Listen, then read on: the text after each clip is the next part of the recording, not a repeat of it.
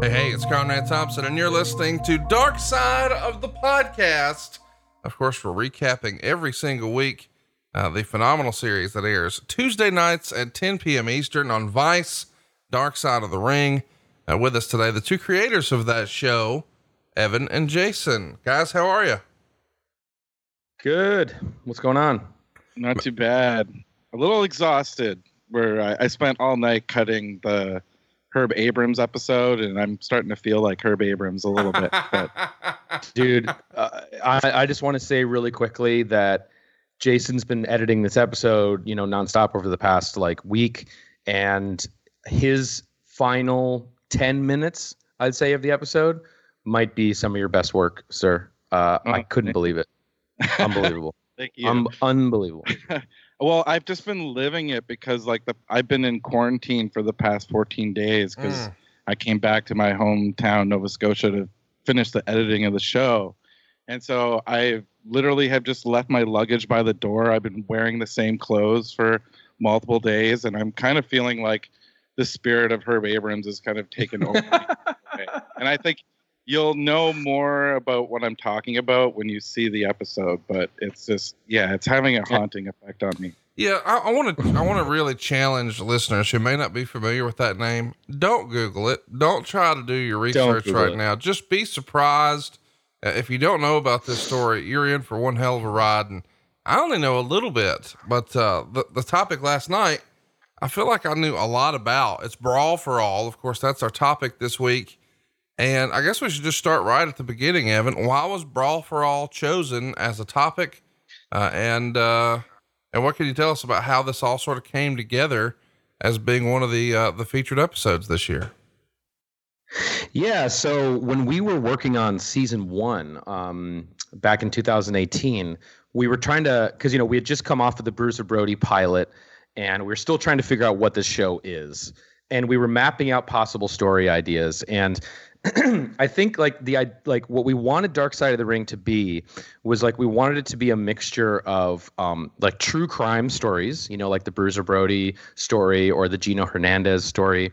And we wanted it to have that side of the show. And then we also wanted to have more I guess what you'd call 30 for 30 type episodes, where they would be more about, wrestling behind the scenes and the drama of, putting shows together and more about the sport itself, I guess. And the Montreal Screwjob was one of those stories, And so we were trying to look at other events or moments in wrestling that we could kind of chronicle, the drama behind the scenes and how it kind of, mixes with the drama in the ring and out of the ring. And the Brawl for All was an idea that was pitched to us, actually, I think, at the time by I think it was Howard, who's on our team. I think it originated with Howard or Jeff or one of those guys. And they pitched. It was Howard, right? Yeah.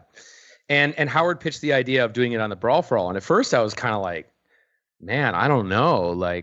Could we get an hour of television out of doing this, covering the story?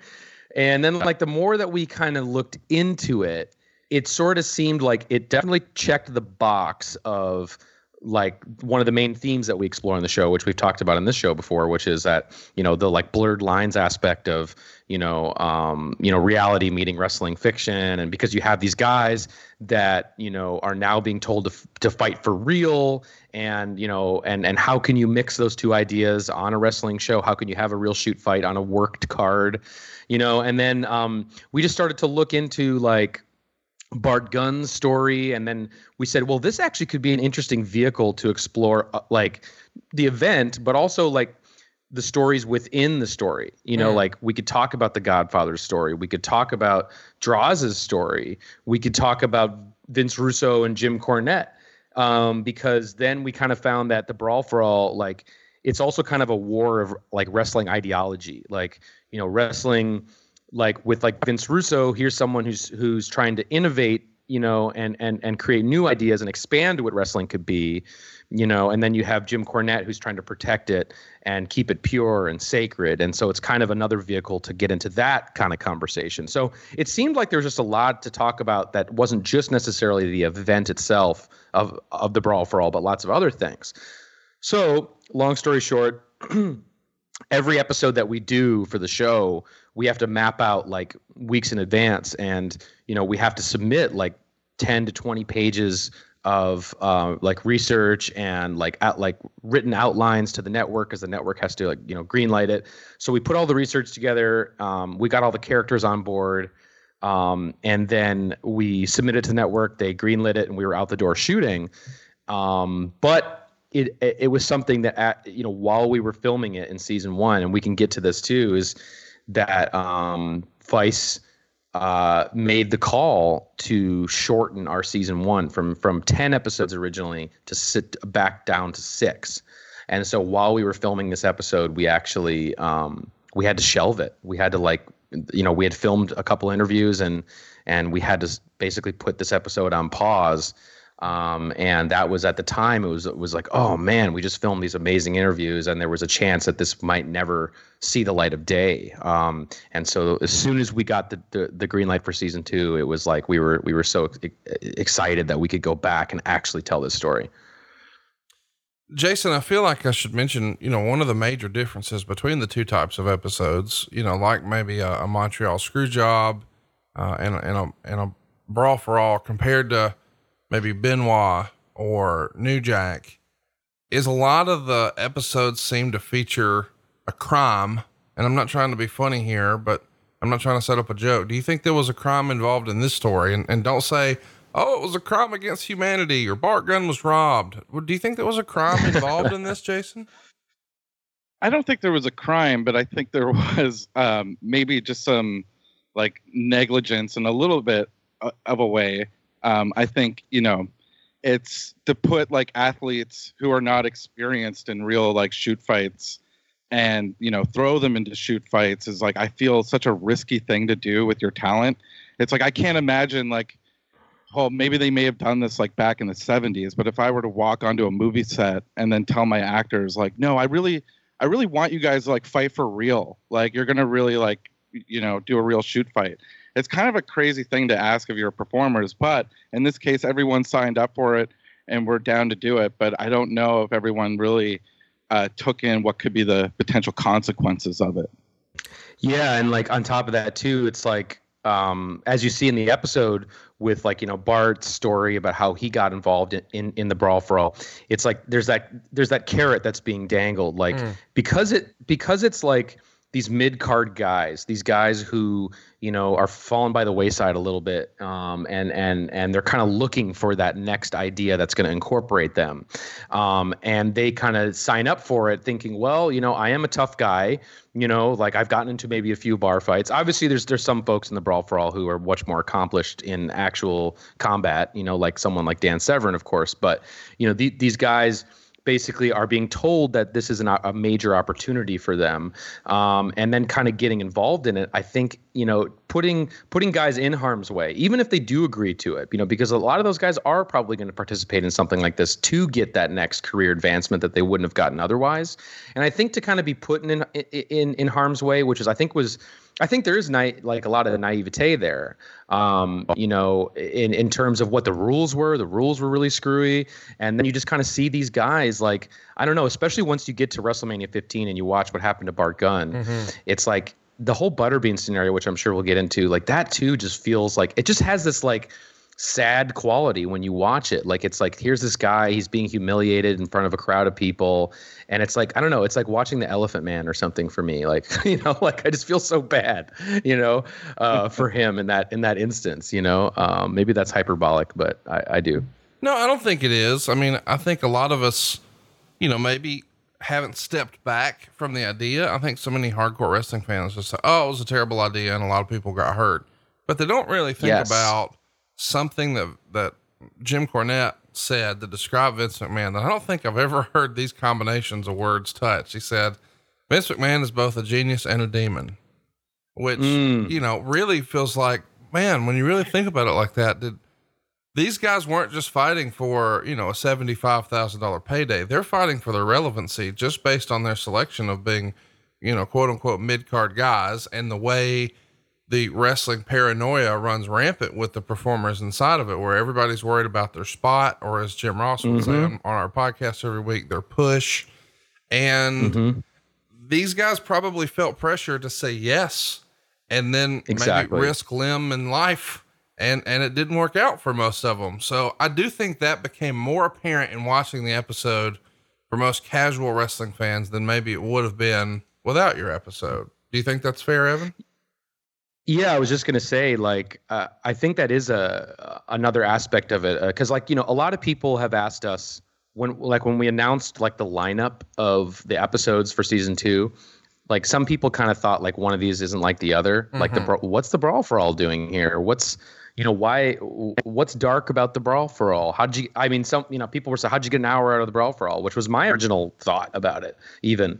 And I think the answer to that is that it is dark. You know, there is kind of this, because, you know, obviously wrestlers they risk their bodies, you know, so much for this, like all the time, you know, and they do put themselves in harm's way with a lot of the stuff that they do, you know. But I think when you're adding an extra element of risk here, you know, in this situation, especially because you have guys that are really competing for their chance in the spotlight, and there's just like kind of this, you know, going into this situation, it just doesn't feel like it's well thought out. Like I even remember when it aired on Raw back in 98 or whatever it was, or 99, and just feeling like so confused. Like they didn't even explain it to the audience, like what you're about to see is whatever, because they really couldn't, you know? Right. So it was so bizarre, and it was so like just like put together so haphazardly. And I feel like that also was what it was like, you know,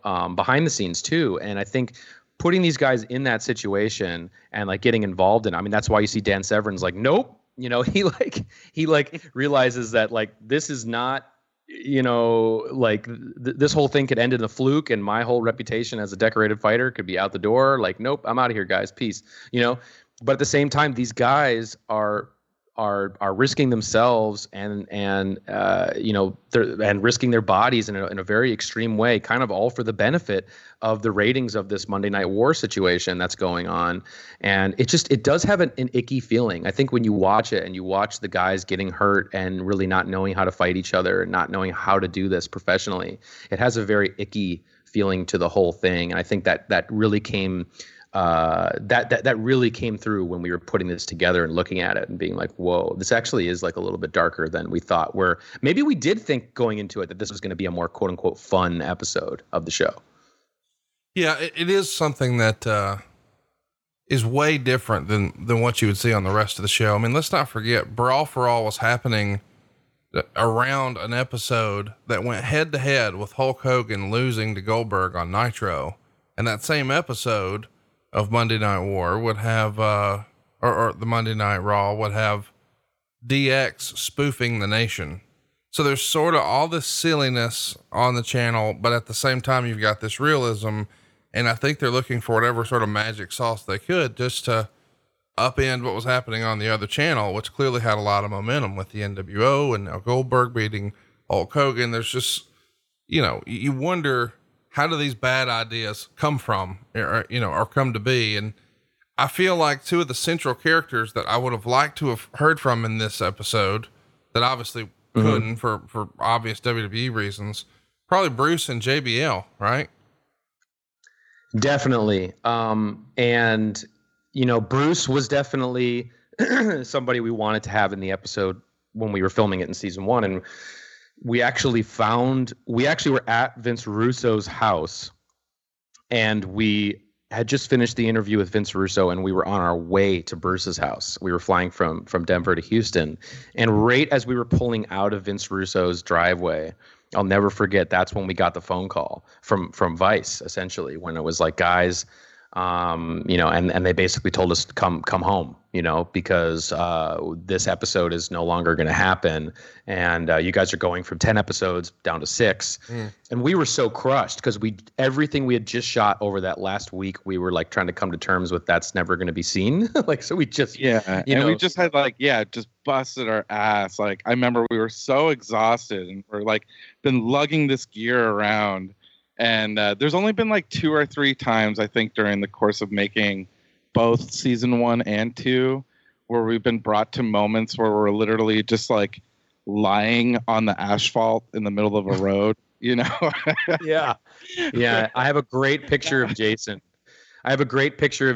Like once we got the news, that they were gonna, they were gonna shorten our season down to 6. There's a picture of Jason just laying in the middle of the street, like, with like this moment.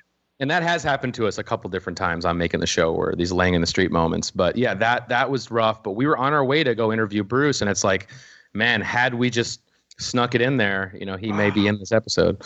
Yeah. Well, we still found a way to get him on there with some clips from Something to Wrestle. How important was Something to Wrestle to the original idea, do you think, even being discussed, Brawl for All, or did it play a factor? Oh, definitely. I think you guys around that time, like that was, pretty early on, I think, with your guys, or relatively early on with you guys doing the podcast. And, a lot of folks on our team, listened to the show. Like I know Howard, I think, listened to the show. Jeff listened to the show, who worked with us. And, I think just like that, probably they like the awareness of, because the Brawl for All is kind of a forgotten idea in a lot of ways. Mm-hmm.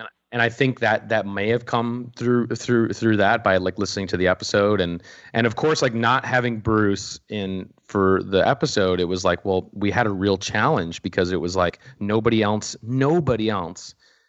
could really tell the story of how the brackets were made. Like we actually asked a lot of people and they was like, I don't know how the fucking brackets were made, And I do remember that from the Something to Wrestle story, was that he told that story of that, the brackets were a shoot. And so I always thought that was interesting. And of course, as you see in the episode, Bart Gunn's like, nah, or whatever. So that's kind of funny too. That was funny. One of the things that really stood out to me when I watched this with you guys this week was Dr. Death. Lots of rumor and innuendo in this about Dr. Death.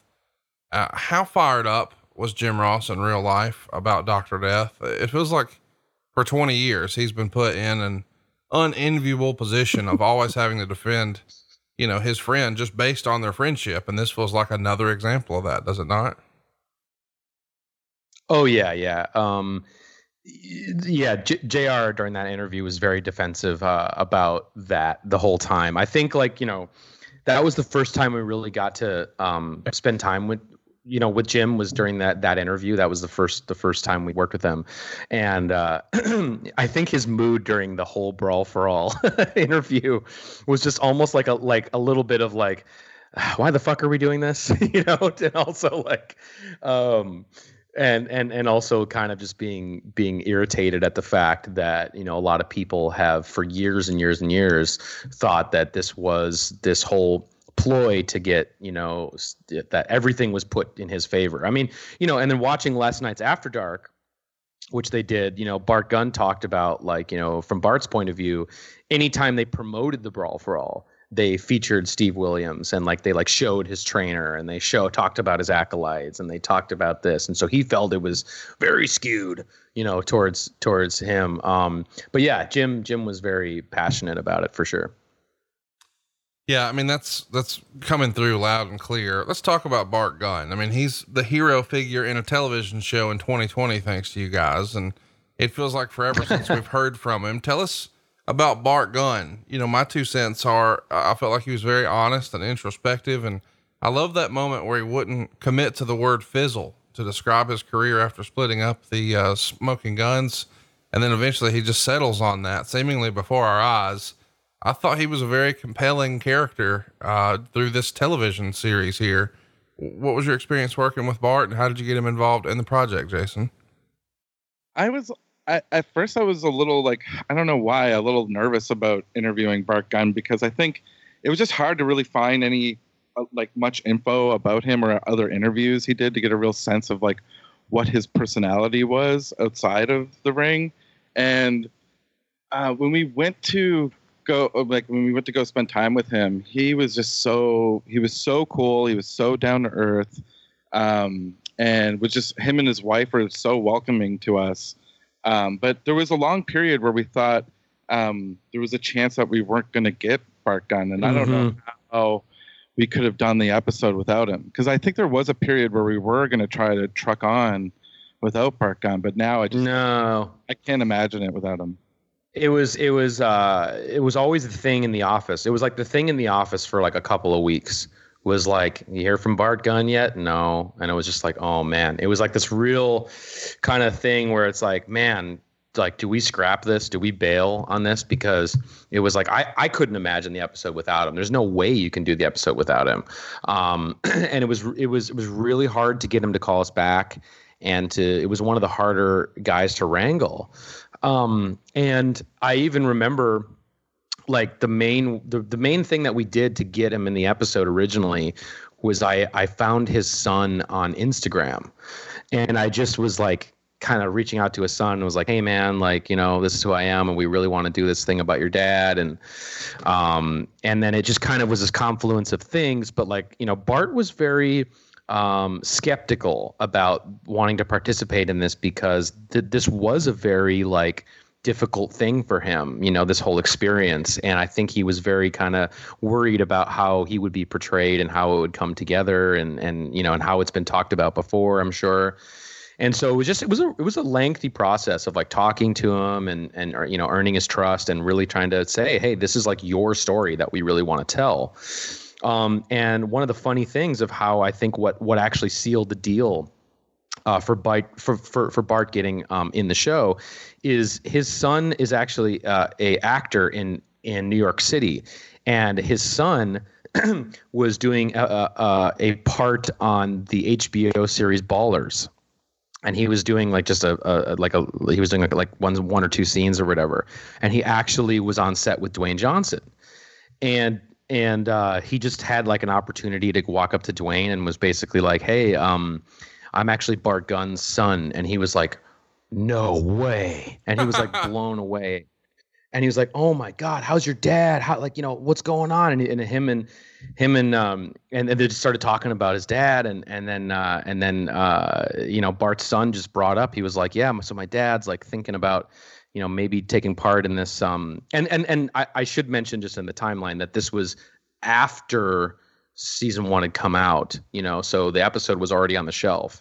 And Bart was still wondering if he should participate in this. And Dwayne basically told his son, he was like, you have to tell your dad to do this. Like, he has to be a part of this show. Like, and which was so cool to hear, from Bart's son that, Dwayne obviously being a fan of the show and also like was basically, you have to convince your dad to do this. And so I think we owe like so much thanks already to Dwayne Johnson for being a fan of the show and sharing that with people. But also like, I don't know if Bart would have been part of the show had it not been for Dwayne. Man, what a fun story. I can't imagine. Yeah.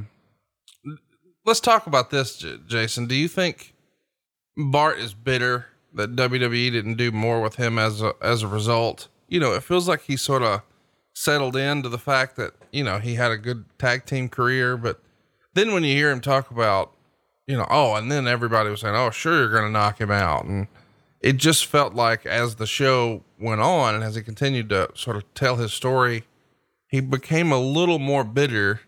I mean, and I think most fans sort of side with Bart. I mean, the internet was blowing up last night discussing what a missed opportunity this was after Bart had sort of ran roughshod over this entire tournament.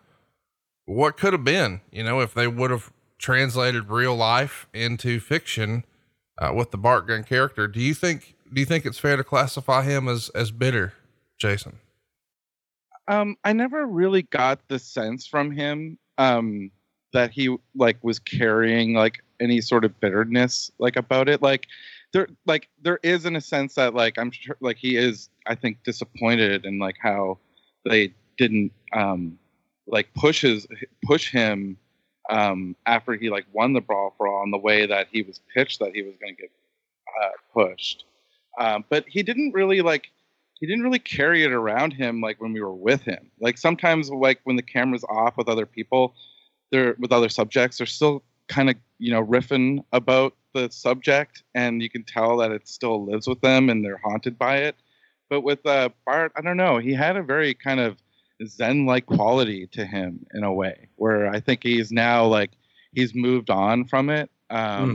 Seems to be like really happy in his life. I believe he's an electrician, and I think he mentioned he works over at NASA as an electrician at times, and he's got his like grandchildren there, and he just seems, I don't know, he seems pretty comfortable and not very like bitter towards that in a lot of ways. But yeah, as you can see, like I feel there was definitely like a missed opportunity with him, because he was really cool. Like when you really like I can see like how like there was an ability, like there was an opportunity to do something with Bart. You just needed the right ideas. Yeah, and I think from my vantage point, I think the thing that he carried around more than his lack of push was the Butterbean thing. I think the Butterbean thing is a thing that does haunt him. I would say, where he feels like, in hindsight, had he prepared differently, had he not gone to a boxing trainer, had he not approached the match like a boxer and actually approached it more like a tough man contest, maybe he would have had a better chance. I don't know what the outcome, if that would have been any different, but that was kind of the thing that I think, has ate away at him. And one thing that also was interesting about that interview is that he had told us that he had never seen the fight before. He had never watched the Butterbean fight before, up until I think the day before that interview. And so that to me really just said that this was a really hard spot for him to go back to, because I think he did feel humiliated, and he was very disappointed in himself. And that's something I think he's been carrying around. But one thing that did come to light last night, again on After Dark, that was interesting, is when he was sitting at home after he wins his tournament and he is brooding about his career, he wrote a letter to Vince McMahon, actually, like, which he didn't mention in our interview, I don't think, but he actually wrote a letter to Vince McMahon, like spelling out his frustration about, I won this thing, now where's my push? And that's kind of ballsy, for him to basically be like, dude, I won this thing, and now what are you going to do with me? But I guess that letter that he wrote to Vince went completely unanswered. So it's just, it's wild, it's wild that, because it's almost like if they had something, not ever saying they should do a Brawl for All today, but like if someone had that like level of organic, like was kind of over in like an organic way like that, I feel like that's something that WWE would jump all over today, had they had like someone, I mean, maybe, I don't know, but. Well, I don't know either, just because it feels like if it's not, I think if anything, we've learned over the years that if Vince sees you through a certain lens, or at a certain level rather, that's where you are. And he's not really going to veer from that. And if there's someone in the back who campaigns really hard, we've heard that sometimes that works against you too. Like, Arn Anderson has talked about how he would champion Luke Harper a ton, to the point that it almost felt like they weren't going to do anything with Luke just because he was Arn's guy. And we've heard, Bruce on Something to Wrestle talk about Heyman lobbying for guys so hard, that sometimes it would just turn Vince off. Of course, the prime example that I think Bruce always mentions is CM Punk. Right. So it's just fascinating to me to sort of, hey, we don't have anything for these guys. And that's sort of the other thing. Creative has nothing for you. We don't have anything for these guys. Let them just beat the shit out of each other, and maybe we'll make a star out of Dr. Death. Well, when that doesn't happen, and they do beat the shit out of each other, the plan maybe originally was, we'll put Dr. Death with Austin, even though everybody denies that, but seemingly that's why he was coming in, one last run. And maybe it wouldn't have been a SummerSlam main event, but maybe a December show or a February show. But Bart Gunn never even gets that, which I just think is fascinating. But one thing Butterbean got is, all of Bart Gunn's ass at WrestleMania 15. He's an Alabama boy. Did you guys eat at his restaurant? What'd you think of spending the day with Butterbean? We did spend the day at his restaurant, or a morning. But he had like a deal. It was like $9 like prime rib, like something crazy, or like a T-bone. I can't. It was good though. I'm not gonna lie. He told us he got the recipe from some like, what was it, like some, I don't know, some chef. He like took the recipe and he had like this wicked marinated sauce that he made. That actually I thought it tasted great. What a character it was good. He is, Jason. Tell us about spending some time with Butterbean? It wasn't a lot of time. I think we spent maybe like an hour. We went to his restaurant early in the morning. We like set up there before they opened up, and we got it all set up, and we're just like waiting, and then his son walked in, and I was like, at first I was like, oh, it's Butterbean, and then and it took me a second, like, no, whoa, that his son looks just like him. And then Butterbean came walking in the door behind him, and he just sat down, and I was surprised, and I guess I took it for granted that he's so media trained. He's done so many reality TV shows. And so it was just like any other gig for him. He like walked in, there was like a setup, like he sat in this chair, and we talked to him for, I don't know, like 45 minutes to an hour, and he was just on point. He was really good, actually. But yeah, he was good. He seemed cool. He was also just really chill vibes. He seemed like he was pretty happy. But he also backed up the story that he was brought in as Bart's punishment, which is interesting. Yeah. It's so fascinating. It's weird how it seems like no matter what story we're trying to tell in professional wrestling, somehow it gets around to Vince McMahon again. Let's talk about one of the more interesting characters through the history of not just the series, but the industry. Evan, I feel like you had fun shooting with the Godfather. What can you share with us? Well, yeah. So yeah. Oh man. Godfather is amazing. And we basically, again, like we were so fascinated with his career trajectory, like through time, like playing these different characters, Papa Shango, Kama, Nation of Domination, Godfather. He's inhabited so many different roles. And we thought that this could be an interesting vehicle to touch on that. But of course, we're so limited by our runtime. But we get to Vegas, and this is during season 1. We actually shot his interview during season 1, and we get to Vegas, and we have this camera guy that shot most of season 1 with us, named Chris.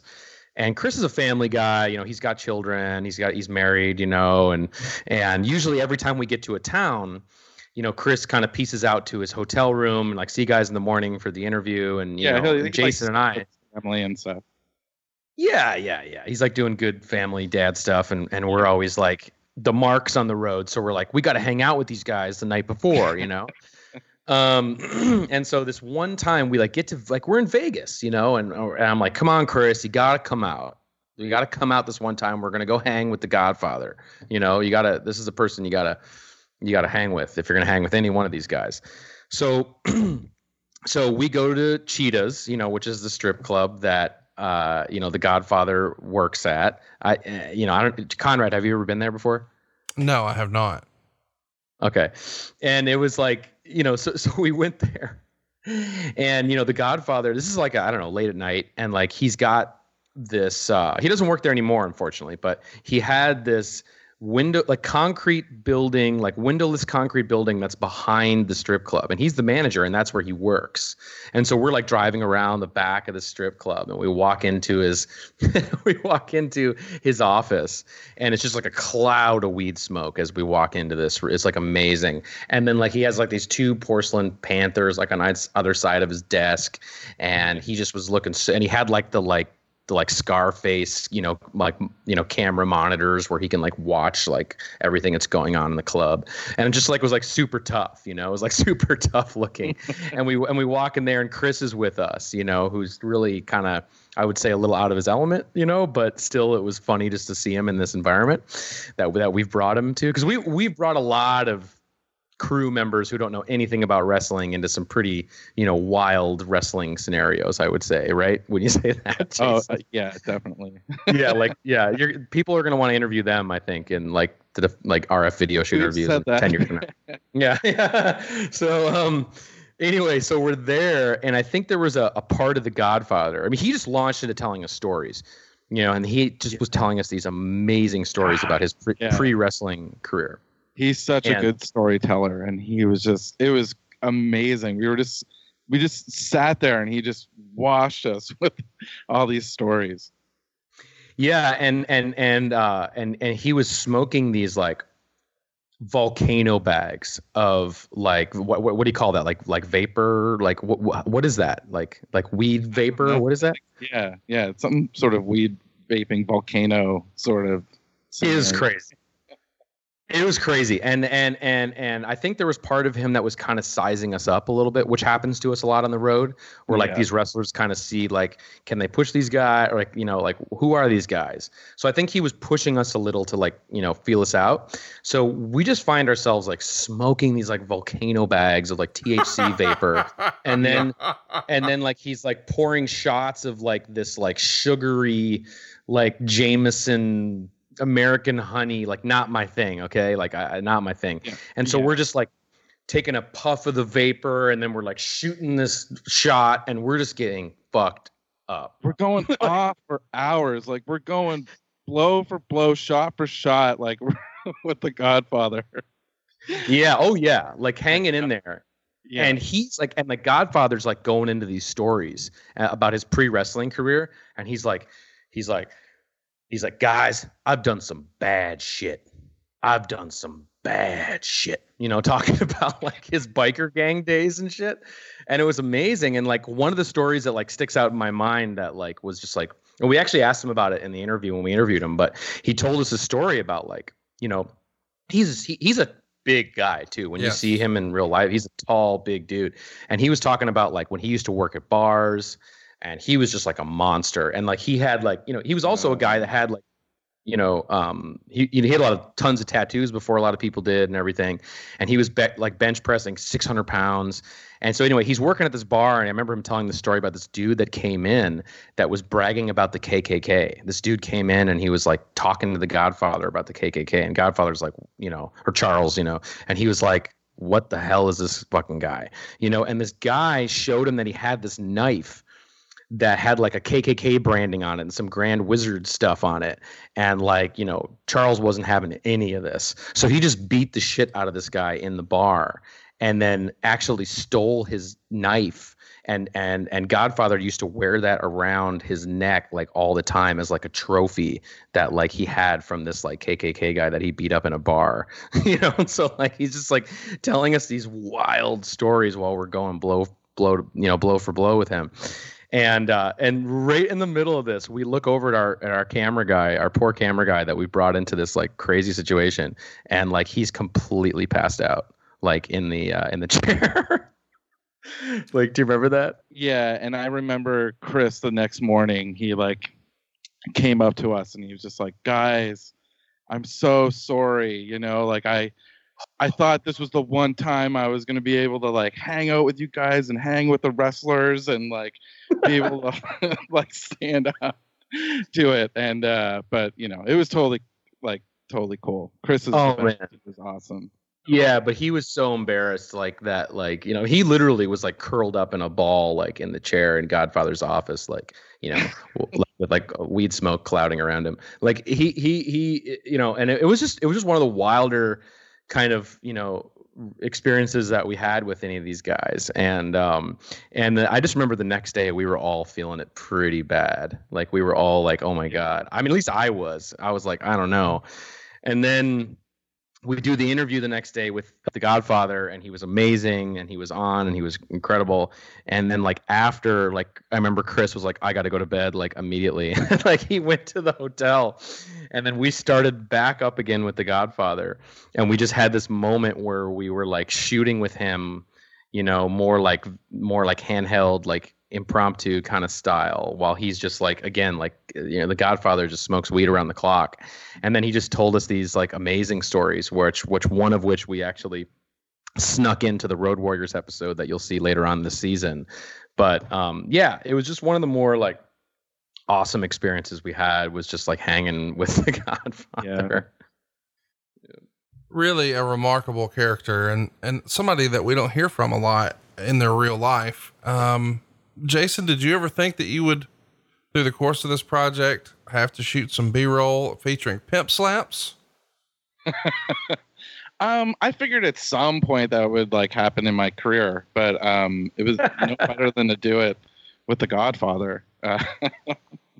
Oh my God. But yeah, as soon as he told that story to us where he used to just like slap pimps from behind the bar, we knew instantly, like, yep, we're doing that in the reenactments. There's going to be a slow motion shot of Godfather slapping some pimps off the bar. Yeah, there's like this thing that we have where when we do interviews with these guys, there's like a look that Jason and I give each other when we know this is going to be a reenactment later. Like, you know, like file that away. Like for sure, pimp slap's going to happen. Yeah, and with that take too in the reenactment, you see the guy like he's like spitting out a drink. Well, that's like something that like Evan and I have like practiced like doing like so much. Like right before during the prep, I think of season 1 of Dark Side of the Ring, we got like really obsessed with like walking around and swinging chains around and shooting in slow motion. I think maybe partly Bruiser Brody was like inspiring that, but we were just like super into chains and we were just swinging chains and like filming it in slow motion. And so we would do these takes where we would like wrap the chain around our fist and like punch each other in the face. And then we would spit out a bunch of water. So it was like a thing where like we've been so used to doing that when we try to get actors on set to do it, it's so difficult. Like, I think that shot that you see took like something like 20 takes. Yeah, we need to sit down every actor and show them our chain videos. But yeah, literally, I think that had we not made these bizarre chain like fetish like weird chain fighting videos that we made, I don't think that Dark Side of the Ring may have been the same, right? I mean, no. 2017, 2018, we were all about chains. We were just chains. My God. We had chains in our trunk. We were just on the road with chains, and but those videos, those slow motion videos we did on our phone, that really like informed like how like the approach and style to all the slow motion 100% in Dark Side of the Ring. I remember Vice was so mad, like after we started posting chain videos, I remember Vice came to me and was like, how come you didn't make chain videos for us? Like, how come you're not making chain videos for why you know? And like, they were mad like that I didn't like make chain videos for Vice. So it's okay. Oh my God. Let's move on. Let's talk about Droz. He's somebody that we fans don't see or hear from that much anymore. And I think that's a shame. What a tragic story he has. And it feels like we could have almost had like a miniature episode within an episode. I assume that's what you're going for in this piece right here, right, Evan? Yeah. I mean, again, like going back to planning this episode, you know, and using the Brawl for All as kind of the spine of the episode and to kind of like branch off into different stories about, you know, different wrestlers. You know, talking about Droz was definitely, or talking about his story and what he's been through was always a plan. And he was actually the very first interview we did of season 2 when we were back up and shooting, and he, you know, yeah, just to know kind of what he's been through, because we got kind of like a glimpse into it of just like, you know, what he has to go through every day in order to, you know, just function. And it was just a very like heavy experience, I remember. But he's a sweet guy, and his perspective on the whole thing and just, you know, is incredible. He has such an amazing attitude, just even given everything that he's been through. And it was just kind of it was something that we obviously wanted to touch on. And then, you know, we were able to interview D'Lo Brown for, you know, the New Jack episode. And so we were able to ask him some questions about it and kind of work it in. And I think touching on that works really nicely because, you know, so much of the Brawl for All episode is about injuries and the consequences of the ring. And I think that, you know, knowing just like under a year later from the Brawl for All that this would ultimately end, you know, Droz's career, it just kind of puts it in perspective of like what risks these guys are assuming in the ring every day. And just like one move, like Jim Cornette says, like just one moment in time, you know, can change everything. Jason, it feels like this is 2 seasons in a row where we have segments with like major tension between Cornette and Russo. Is Cornette just great TV, or do you guys just love that energy for an episode? Because man, he just jumps off the screen when he's talking about Vince Russo, does he not? Well, yeah, he's very passionate about it. It's funny, like I remember we were filming one time, and or after we were filming an interview with Cornette, his wife Stacy came in, and she was like, "Yeah, I was gonna come up and see if you guys needed any like food or drinks or anything," but then I heard Jim yelling Russo, and I just like walked away. yeah. I think it's something that she's like used to, and she knows what kind of like mood that like Jim goes into when Russo's brought up. But it's like the energy there is definitely palpable, and it it's incredible to see on TV.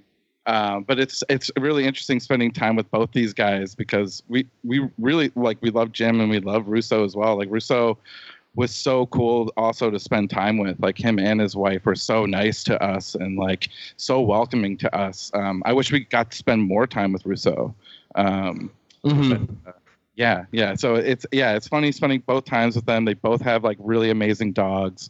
And and then to see, there's this deep hatred, and I think it works well with the Brawl for All episode, because it is that battle of the ideology behind wrestling in a lot of ways.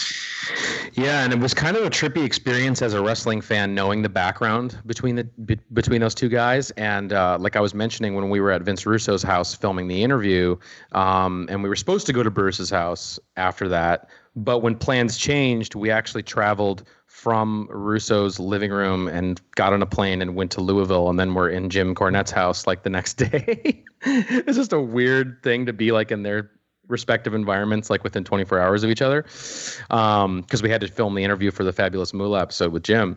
But one of the ideas that we had in the very beginning stages of the Brawl for All episode was like, utilizing it, like I said, like as a vehicle to get into their rivalry, to kind of show like what Jason was saying, the war of like wrestling ideology.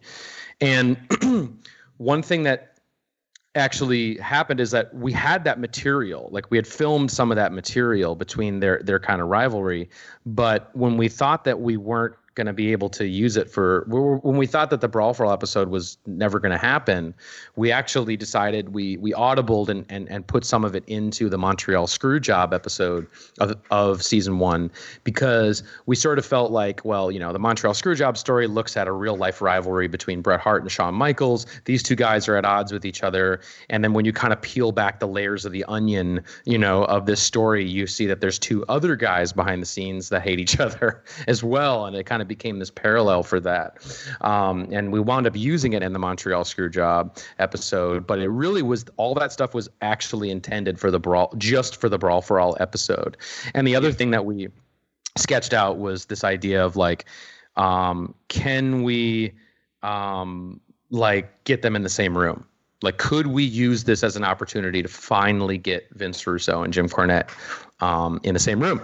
And that obviously was a complete naive idea, because I remember actually sitting with Jim Cornette somewhere in his house, and I was like pitching him the idea, like in person.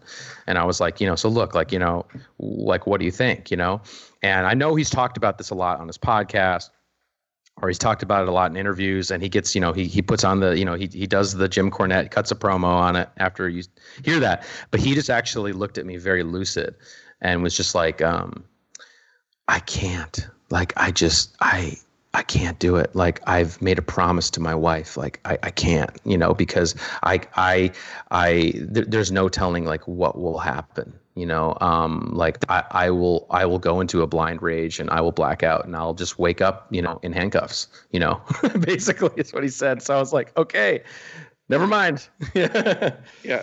But Russo had this really good idea, which I would love, like, if it could ever happen someday, I'm down to be there, is Russo pitched the idea of that they both get on lie detector tests, and like, we just film that experience. I would be like so down to do that. Oh my God. For all the flack he gets for bad ideas, that was one of the best ideas we've heard that's anyone's ever pitched to us for Dark Side of the Ring, which is, he was saying to us, like, after the Montreal Screwjob episode aired, he's like, you guys should really hook every interview subject up to lie detectors. And I was like, man, that would be amazing. We should have done that. Yeah. Somehow I don't think that's going to happen. Russo is a polarizing individual amongst hardcore wrestling fans, but people who've actually, met him in real life sometimes tell a different story. Tell us about your experience in working with him, Evan. Yeah, he was, it is interesting because when you see him like on his, podcast or his Twitch stream or whatever, he's just like over the top animated going into this bro, thing. But actually, like when we spent time with him, he was really as chill as could be. And it was kind of like he's super nice guy. His wife is super nice, like Jason was saying, had an amazing dog. Like it was kind of like a little, like it was different, like he just was.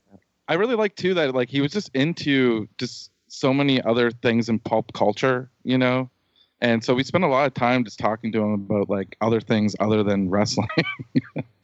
Yeah, but he just was a really kind of down to earth guy almost. It was very like, cause you hear kind of the reputation and you hear kind of how people think, about him and all, and how polarizing he is and everything, of course, like you were saying, but yeah, it's kind of a different vibe when you're just like hanging with him, and it's strange. One of the other things that, really jumped out at me is the shot of Jim Cornette tearing the picture of Vince Russo. That's going to be a GIF that's going everywhere. Jason, whose idea was that shot? I don't, was it Jim's idea? I think maybe it was like, I actually, I will post it now. I have a little, behind the scenes of making that shot, and that I took on my phone when we were filming it, and it was just like, this is ridiculous. What are we doing? Yeah, it's going to be a viral GIF for sure. Jason, when you watch this episode back, what's your favorite or most memorable scene, do you think? I think like there's moments that are like special to me because there's of like the behind the scenes kind of moments. Like for me, I really love when you see Bart Gunn pull out the golden gloves. Like when we were at his home, I remember like Evan and I on the way there, it was brought up, like, do you think like he still has like the golden gloves? And we thought like, no, there's no way, and we're there at the house. And like, I think a couple hours in, like I just asked like, you don't happen to still have those golden gloves, like the gloves that he won for winning the Brawl for All tournament? And he's like, oh yeah, they're in the closet. And he just like pulled them out, and his like grandchildren were like playing with them. And it was just like, so they were in pristine like shape still. And it was like, wow, like here is this, like, for me, I think such an incredible like wrestling artifact that's just like sitting in this like closet, and how funny is it that he risked life and limb and so many other people did. And I mean, so many careers are ruined, and it's for a giant pair of golden boxing gloves. It's so dumb. It's so dumb. That's what kind of makes it amazing. And it just puts the icing on the cake of this whole idea. It's like, those gloves are the dark side of the ring for sure. Oh my God. So silly. One thing just to touch on with Bart too is in that interview as well, when he's talking about pursuing Butterbean, which, like I was saying earlier, was such a I think that's the thing that he still holds on to a lot was like, cause he really tried to have that second opportunity, to pursue him in mixed martial arts. I mean, Bart actually went on to have a career in Japan, not only just wrestling after WWE, but he also competed in MMA, and had several MMA matches, and he was very successful too. So he was really trying to get a rematch going with Butterbean for a while. And, one of the more tragic sides of Bart Gunn's story, which, is just one of my biggest regrets maybe on this whole episode. And it was mostly just because like I didn't really know at the time. And I wish I would have been a little more perceptive to ask him about it. But one thing I think is just another wild part of this whole story, and something that's part of Bart's story, is that we noticed when we walked into his home that he had this tattoo on his arm. of a child's face, like a portrait, and usually that means one thing, and during the interview, he, as you watch in the episode, when he's talking about pursuing Butterbean, he says that there were some, like the match didn't quite come together because I wanted to prepare for it. And then he says, then some things happened in my life, and then it just kind of, faded away, and it never materialized. And I wish, if I could go back in a time machine, I wish I would have asked him in that moment, what were the things that happened in your life? And it's actually a very, very tragic story, but we found out more after the fact, is that, Bart's other son, tragically was hanging out with his friend one day, and I think his friend was like cleaning one of his guns, and the gun went off and actually shot and killed Bart's son accidentally. And that was actually something that happened in his life, and was one of the main reasons why he stopped with it all, performing or competing or anything. And so that was just like, wow, just couldn't believe that like poor, it's just a tragic, horrible story. Evan, is there a deleted scene that didn't make air that you wish could have when you watched it back last night? Oh my God. It's hard to think about those things, because when you after you make those choices of when you cut the episode down and you get it to time on television, sometimes when those scenes are cut out of the episode, they're just kind of gone forever and they come out of your mind. But unless, like, obviously, the whole saga with the Jim Cornette and the Vince Russo thing, the thing that's so wild about it is that it escalated to a restraining order, and we did shoot a whole scene with Jim taking us through, how he gets the restraining order from Vince Russo eventually, and then Jim turns that into something that he's now selling autographed on his web store and then donating the proceeds to charity. It's just like this absurd, this thing is just, ballooned into this absurd, situation between those two guys. That might be one thing. I don't know, Jason, is there another thing that you wish that would have made it in?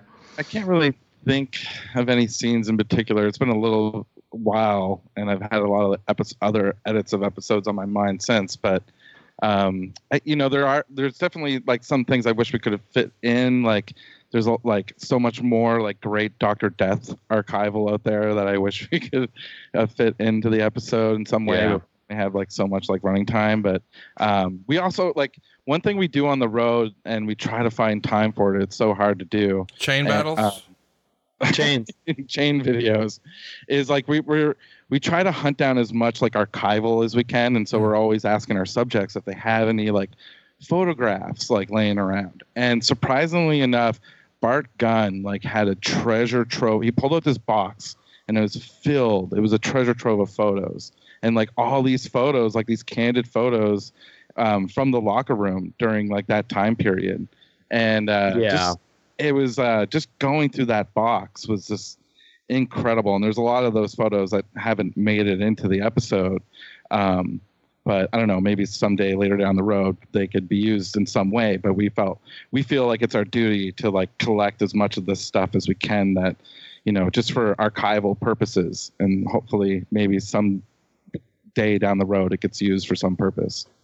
Yeah, he had an incredible collection of photos, and not every wrestler or subject we talk to actually winds up saving a lot of that stuff for whatever reason, but he definitely had some great stuff.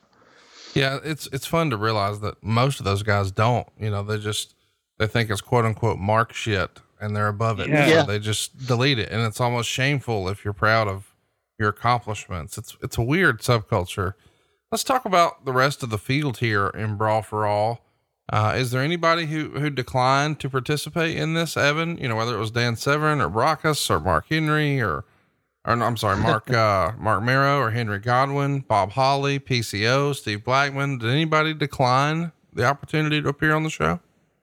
No, and again, it's just kind of like the virtue or the situation of our budget. It's like we can only travel to so many places and we can only talk to so many people. Just on that level. And there's so many people you could talk to with this story. I would have loved to have interviewed Carl Ouellette. I was just going to say. Yeah.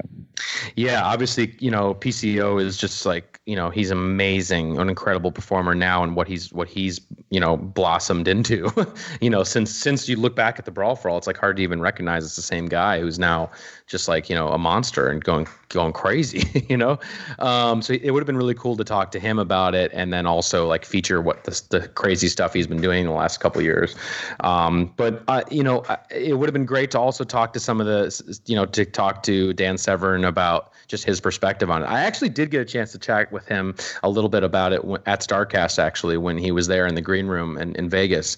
I actually talked to him a little bit about it. And just to be able to get his perspective coming from the world of UFC and looking at like, okay, like why is this idea like a complete misfire and dangerous? It would have been nice to get that perspective. And I'm trying to think, I know I talked to Ken Shamrock about it too. I think I saw him also at StarCast and talked to him about it. And, and obviously his whole perspective was kind of like, nope, I'm not going to put anything on my reputation on the line for this, which makes total sense.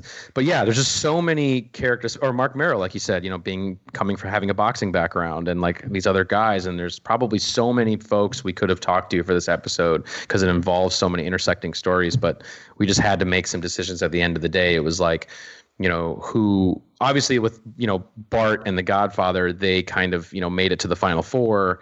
Actually, Draws did too. Like Draws, and they all kind of made it to that final position. So, had we been able to get JBL, it sort of would have been, having the final four as like the people that we would have been talking to. So yeah, it was just, So that was kind of the thought process. But yeah, there's so many people we could have talked to, but no one declined to participate. Man, I hope you guys can put a camera in front of Bob Holly sometime. That dude is a walking quote machine. Yeah. Jason, when you watched the show last night, any regrets, any stones unturned for you, or are you pretty proud of the way Brawl for All came together? I think I'm pretty proud of how it came together. Just considering that, like we were saying before, there was a time where we thought it was dead, and that like this episode was going to be on the cutting room floor. And then to like resurrect it and, see it on television last night, it's kind of crazy.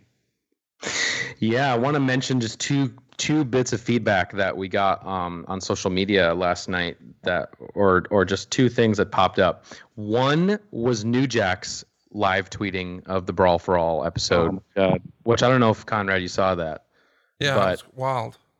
The funniest, I was laughing so hard when I saw New Jack retweet the GIF of Mantar. And this was like, what the fuck is this?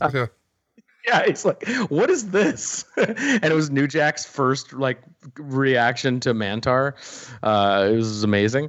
So that was incredible. And he's like, this guy be mooing or something is what he said or something. But also one thing I just want to highlight is a message I got last night is from I'm going to butcher his name, John Pierre Marini. I guess he must have worked for Vince at some point in time within the last 15 years. And he wrote in, incredible job with both seasons. He's like, funny story. While on creative in either 2009 or 2010, Vince wanted to do another Brawl for All with the guys competing on NXT. In its original format, he had to be talked out of it. So, my gosh, we might have seen a Brawl for All 2 on NXT. Well, I'm glad we didn't, but I am glad that next week, the Dark Side of the Ring continues. It's all about Jimmy Superfly Snuka. Jason, give us a tease. What are we in store for next week on Dark Side of the Ring, Tuesday night at 10 Eastern?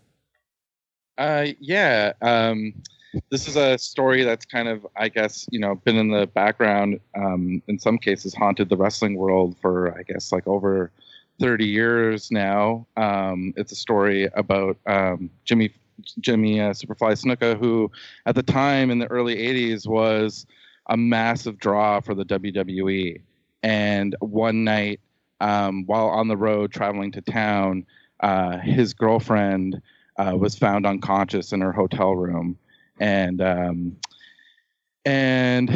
she later on passed away. And there's been a lot of controversy over the years as to like what happened on that night, and it's been a kind of a mystery and an unsolved case that has lived on all these years. And so we try to give a voice to everyone involved in it. And I think, I don't know, this is, I guess, in a lot of ways, our like the more true crime like episode in the season. Would you say, Evan? Yeah, I just will say that it's definitely one of the more complicated stories that we've ever tackled in terms of, because it involves an incident that occurred in 1983. And then, as you know, the case resurfaced 30 years later in 2013 via some new investigative reporting that was done, and which later went to trial. And even with kind of just us having an hour of television, again, it's another story that you easily could have broken out into 2 hours. It's a massive story. It involves maybe the most interviews we have, I think, or we've done for one particular episode. And it's a very dizzying story in terms of, trying to piece together what happened in 1983, based on a lot of different factors, and then looking at how it was re-examined and what it all means and legacy. And yeah, it's a very complicated story, and one of the more challenging ones that we put together. So going to be interesting to see what people think afterwards. Well, we'll be here the day after to break it down. Hope you guys have enjoyed Dark Side of the Ring. If you'd like to, please follow the guys. Evan, do you want to go ahead and give you guys official social media accounts one more time here on the show? Sure. Yeah. You can follow me on Twitter or Instagram at Evan Husney, my name. And you can also follow Jason at Jason Eisner on both Twitter and Instagram. And then you can follow the show on Twitter at Dark Side of Ring and or at Dark Side of the Ring on Instagram. And yeah, we're always posting stuff. We'll post some more behind the scenes stuff from Brawl for All and more photos. And yeah, and tell us what you thought. Tell us what you think of the show. And of course, next week's show, I'm sure, there's going to be a lot of discussion following that. Can't wait. Stay tuned. It's every Tuesday night at 10 p.m. Eastern on Vice, and check your local listings, but it's on channel 271 for DirecTV. And I think it's also on the Vice app, and there may be some more of these coming out on YouTube. Have you heard any new updates on that, Jason? It's our number one request. Oh, really? I haven't heard anything about any more episodes going to YouTube, but I would love if that happened. Yeah, me too. maybe eventually, but I think they're probably trying to drive people towards the app and towards places where there's more advertising. I don't know, but yeah, I haven't heard anything about YouTube. Well, there you go, folks. It's our number one question, and there's the answer. We're not really sure, but one thing we are sure about is next Wednesday we'll be here to talk about the Superfly Snuka episode. Don't miss it next Tuesday night, 10 p.m. Eastern on Vice, or check the Vice app, which I believe is available everywhere. Check it out in the App Store. We'll see you next week right here on Dark Side of the Podcast. I've been telling you for a long time that SaveWithConrad.com can save you money, but don't take my word for it. What made you come to Save with Conrad in the first place? I was looking to buy my mother's house, and I was dealing with some local, banks and mortgage companies, and I was just shopping around, and I do listen to all of the podcasts, and, I constantly hear it. So I figured, let me see what these guys have to offer. Now, working with Derek, what was your favorite part about working with him?